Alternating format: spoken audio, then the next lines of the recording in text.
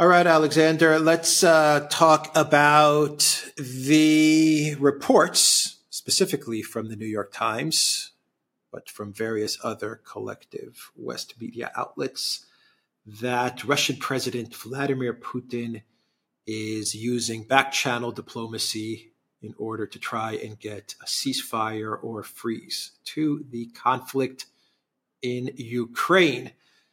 Basically, Putin is boasting about Russia's trajectory towards victory and how Russia is going to look after its interests and is not interested at this moment in dealing with the collective West or negotiating with the collective West, seeing that it's winning this conflict, but behind closed doors, Putin is actually very keen on getting a freeze or ceasefire to this war in Ukraine, especially given that he has an election in March 2024 and he wants to try and wrap this whole Ukraine conflict up before the election in 2024.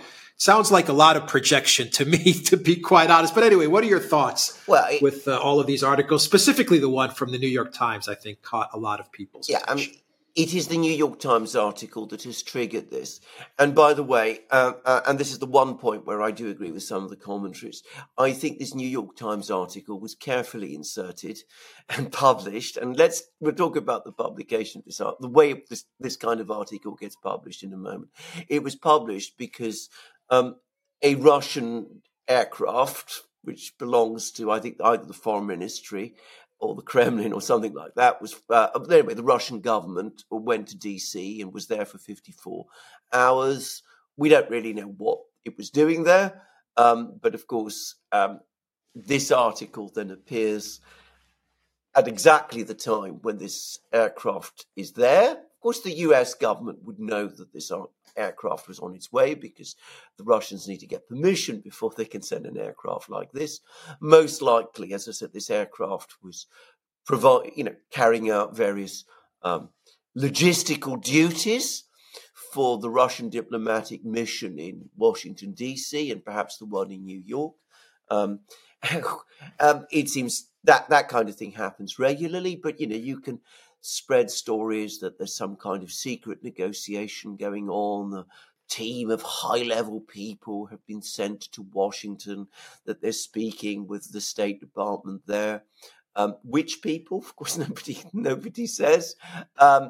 Why they would come to Washington in that kind of way? I mean, negotiations aren't arranged in this fashion. Can I say this straight away? I mean, we both, you come from a diplomatic family. I've been involved with people who were in diplomacy. When two great powers want to conduct quiet diplomacy with each other, they don't do it in this fashion. They meet in some third country, as happened with Burns and Narishkin last year when they met in Ankara. There's usual feelers and things of that kind, but we don't get a whole big aircraft coming to Washington in that kind of way.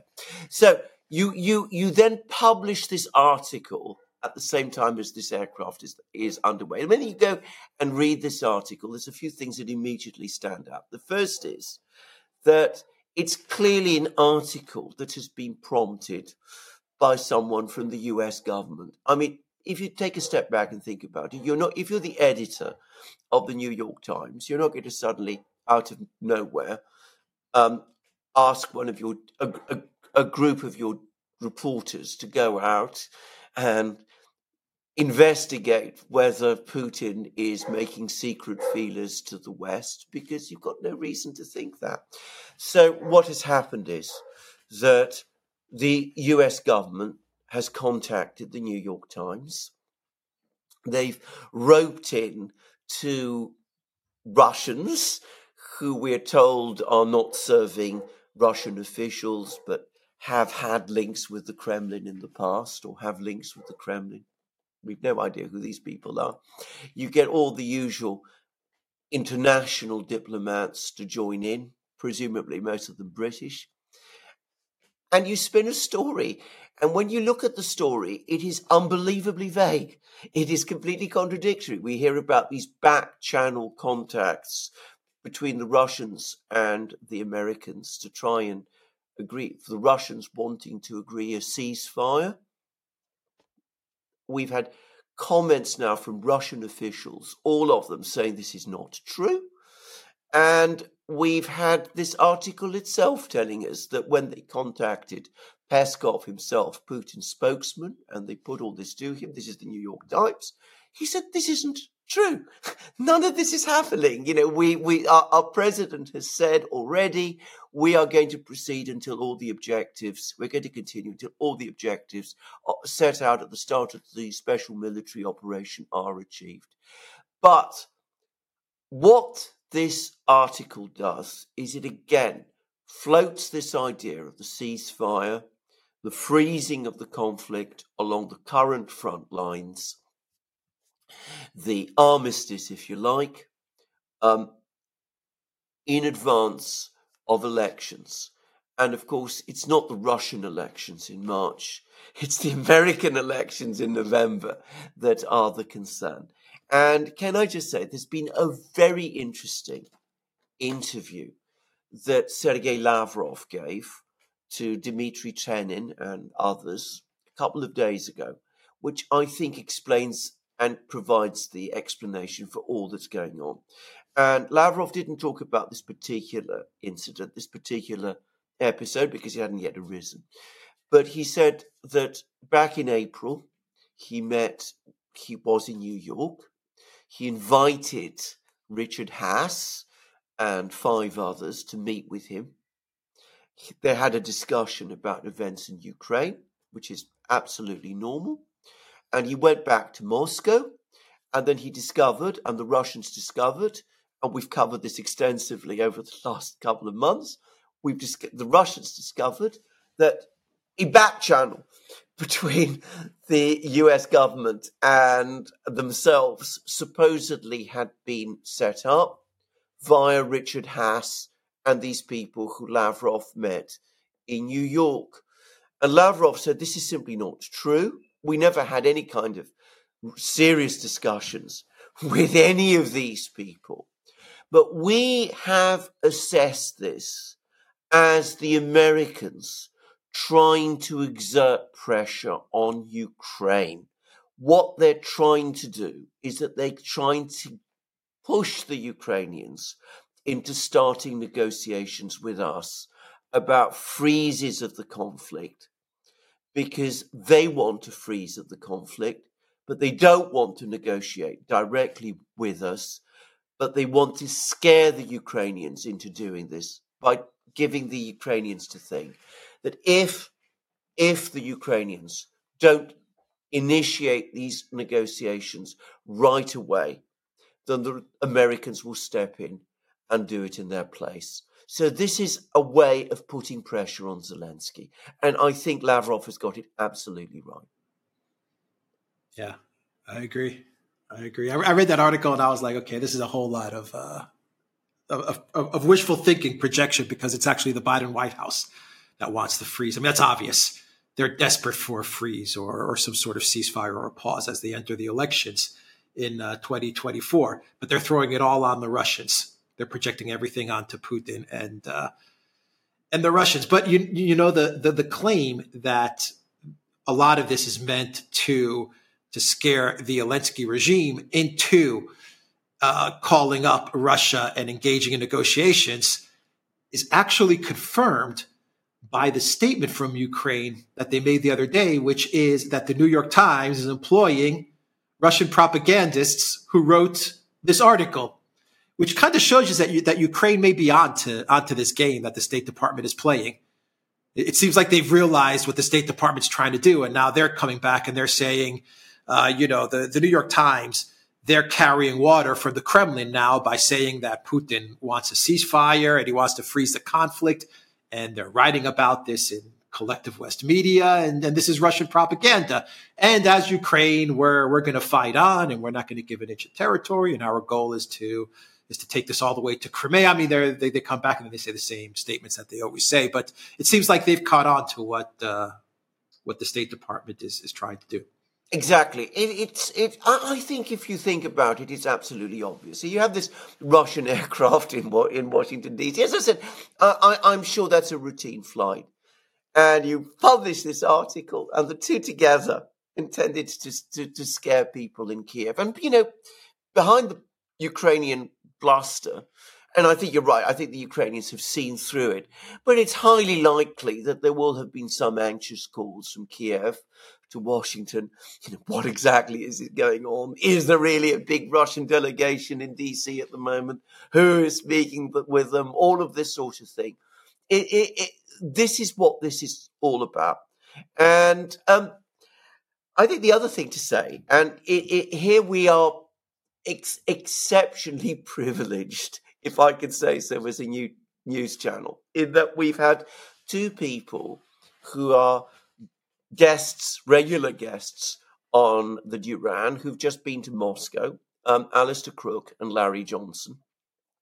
And they've just been to Moscow, and they've had a number of meetings there with senior Russian officials, including one whom we are not going to name, but we know who it is.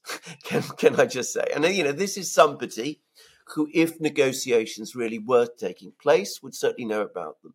And, in fact, Larry Johnson has just made that very point in a piece that he's written on Sonar 21. Anyway, you could see the programs that we've done subsequent to that visit to Moscow by both Alistair Crook and by Larry Johnson. And you can also see what each of those people have written. And they say they've had meetings with the Russians, including with this particular Russian official. And the Russians have said they have no contacts, no substantive contacts with the Americans whatsoever. They find it impossible to conduct discussions. In fact, they're concerned about the fact that even on simple things like important things like arms control, never mind Ukraine, the Americans don't want to talk with them. That for the Americans to talk with the Russians, the Americans see it as toxic now.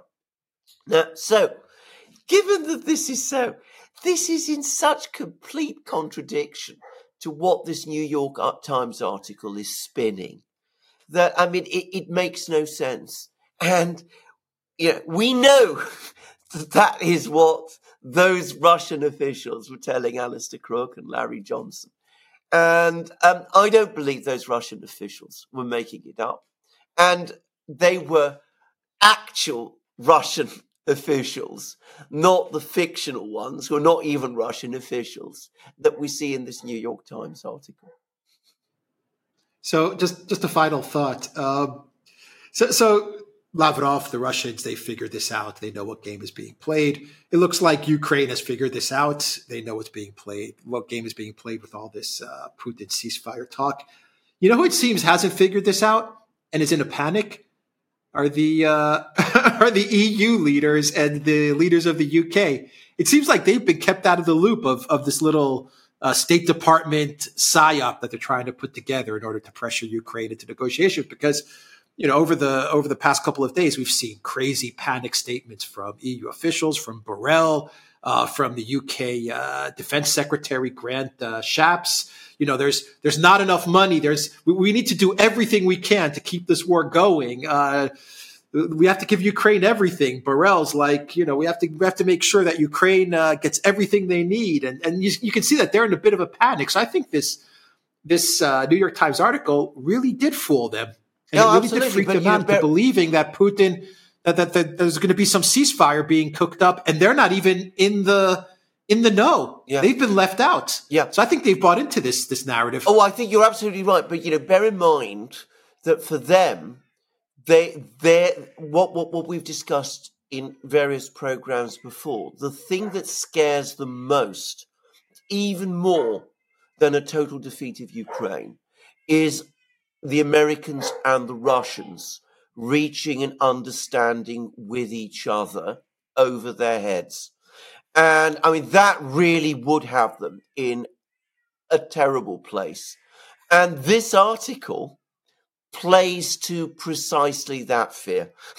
I don't know whether the Blinken crowd understand this, but it's almost exactly the kind of article that is going to have the Europeans in the greatest possible panic, which is one reason, by the way, that I'm absolutely sure that the Americans would not have shared this with the Europeans in advance, because, of course, had the Europeans seen anything like this, even as a psyop, they would have been absolutely panic-stricken themselves, and they would have said, please, under no circumstances, do this. Yeah, the EU really has been weakened a lot through all of this. Yeah, Well, really indeed. have. Well, indeed. Speaking of another guest at the Duran, Claire Daly did a tremendous speech about Ursula von der Leyen, the unelected person who has led Europe into this hole. And, where she speaks, others will follow. There'll be an awful lot of people who are in the Parliament chamber who will be perhaps very angry with Claire Daly for saying things like that, but who will secretly also understand that she's making a valid point. Yeah, very powerful speech from Claire Daly. All right, we will end it there. TheDuran.locals.com. We are on Odyssey, Rumble, BitChute, Telegram, Rockfin, and Twitter X. And go to the Duran shop, 20% off. Use the code Christmas20. Take care.